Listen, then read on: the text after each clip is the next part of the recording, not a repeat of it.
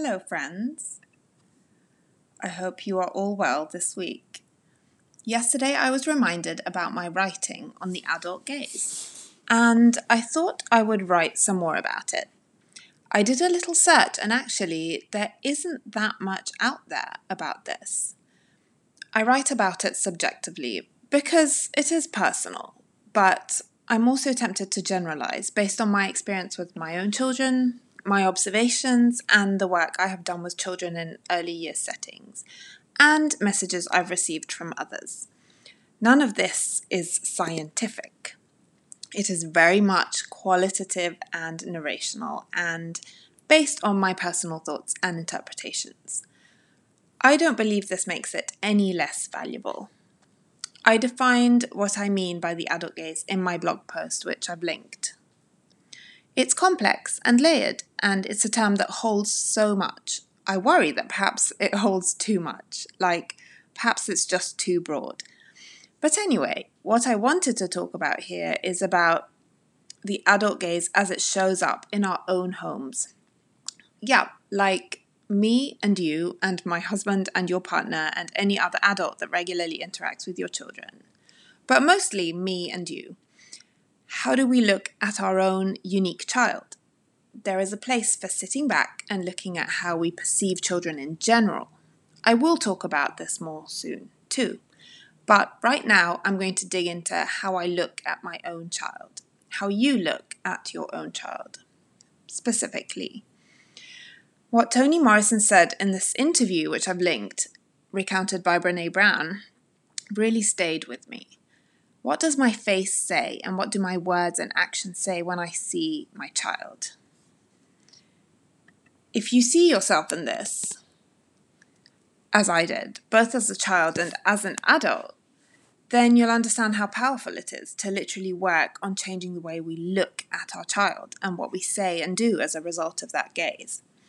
This seems so obvious. Of course we love our children. Of course we should look at them with love. For those of us healing from a life of self-criticism and self-shaming and being hard on ourselves, it's just not that easy.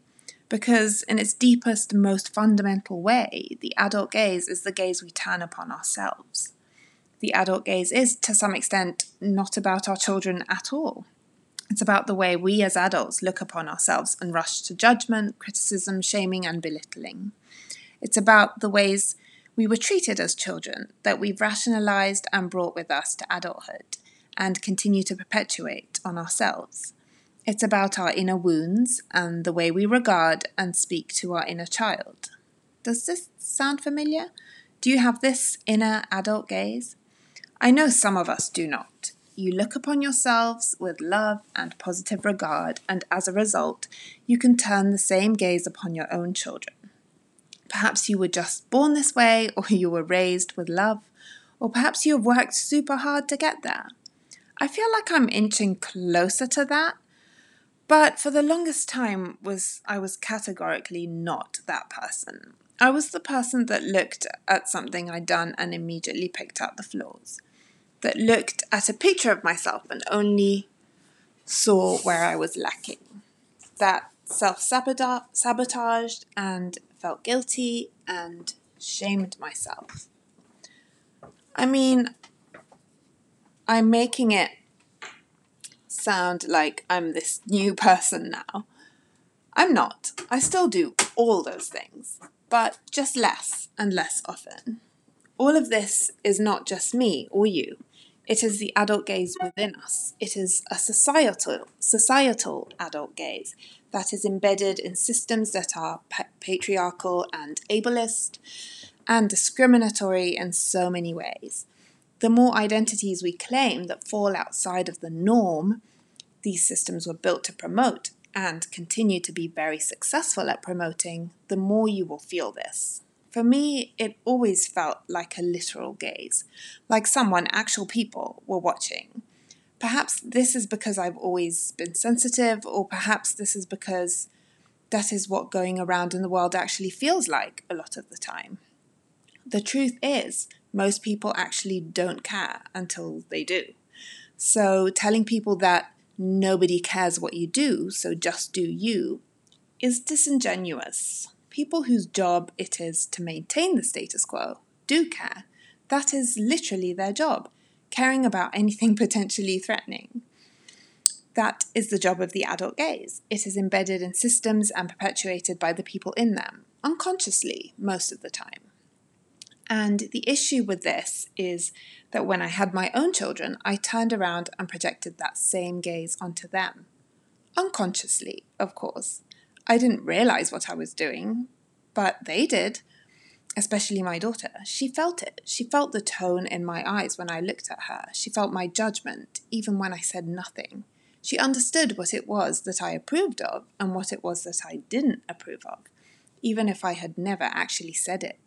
She got good at showing me the side of herself that she understood, based on my words and actions, was acceptable and therefore worthy of love, and hiding the side of herself that, according to my adult gaze, was not. The way we look at our children matters. It can hurt them and disempower them and shame them. It can have long-lasting effects, the effects we are carrying into adulthood ourselves, because we felt it growing up. I recognize some children don't feel this, and some adults don't project it. I also know that our regard can be positive. We can project unconditional love and admiration and wonder and gratitude and all the warm, fuzzy things. I also want to recognize that the adult gaze is systemic. We can work to deschool and heal individually, of course, but ultimately the adult gaze is woven into our very systems. And it shows up as adultism, discrimination against children, double standards, the evaluative gaze of school, the silencing of children's voices, the projecting of conceptions of the child that strip children of humanity, emotions on a par with adults, and the ability to construct their own learning and identities. It's not enough, and it's also not fair to put the burden of deconstructing the adult gaze on individual people. It is just much deeper, more complex, more insidious than that. There's a lot, but I'll stop here. I'll say more about the adult gaze we see embedded in systems and institutions another time. I've also been reflecting on a point someone raised last week in my stories, which is this. How will children learn to do the annoying, ordinary, mundane stuff of everyday life if they are not made to do it growing up? I bet you all have thoughts about this. I would love to hear them. Here are mine. I believe this person was talking about stuff like making their bed, doing laundry, cleaning, paying bills, food shopping, daily admin and self-care and care of others and your living space. My first point is I'm not sure there is a direct relationship or even a correlation between children who grow up doing the boring, mundane stuff and children who do not. This is purely anecdotal, but my siblings and I did very little housework growing up, and here I am doing the laundry and dishes and taking my kids to the doctor and running errands. This stuff isn't rocket science. It's not like a couple decades of laundry will somehow make you immune to the drudgery of it later on in life. If laundry is boring for you as a child, it will probably forever be boring for you. But at some point, you'll realize that if you don't do it, nobody else will. And so you'll find a way to make it a part of your life. I'm not sure if there's a study on this to see if children who did chores growing up became adults who more willingly do chores. But I'm willing to bet that it literally makes no difference. Boring, mundane stuff will always be boring and mundane. It won't get any less boring because you grew up doing it. As an aside, I'm not saying children shouldn't do chores. I expect my children to do stuff around the house because we share a living space, and so we all help out. I also think it's important for them to know how to do stuff, even if they don't do it with any regularity. Every family will figure this out in their own way. All I'm saying is that I don't believe that doing this day in, day out will somehow immunize my children against future boredom. Basically, it is not hard to learn to do laundry and wash dishes.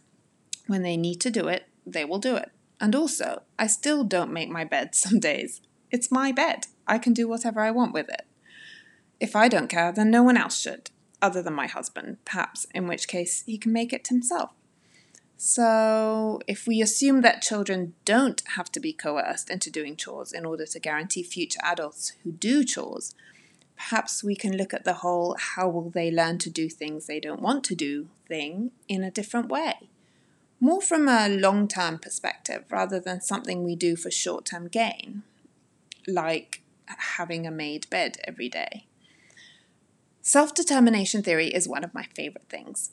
It basically states that for intrinsic motivation to happen, we need 3 things to be present: mastery, relatedness, and autonomy. For anything that relies on intrinsic motivation, such as participating in your community or pursuing an interest, this theory offers a lot of good guidance. But what about the stuff that realistically our kids will never be intrinsically motivated about? I can safely say I'll never feel an inner drive to do laundry for no reason other than my love of laundry. Never. What about those things?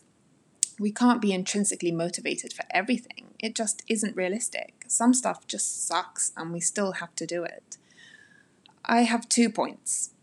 The one above that says it's a long game, our children will see us doing the shitty stuff and will eventually do it themselves. Point 2, they will eventually hit a point where extrinsic motivation kicks in, like the example of having no more clothes to wear or being hungry because there's no food in the fridge.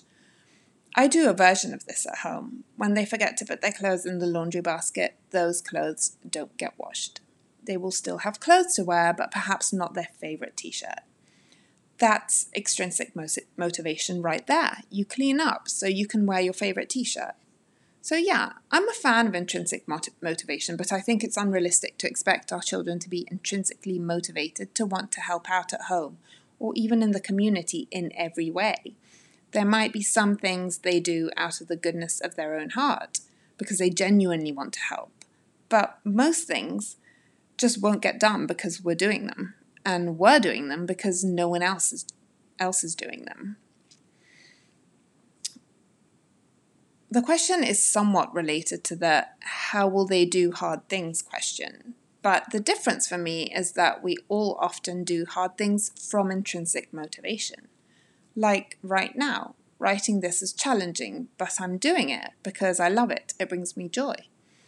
So I draw a distinction between boring, mundane things that we all just need to do in life and hard, challenging stuff we might want to do, but struggle to do because it's hard.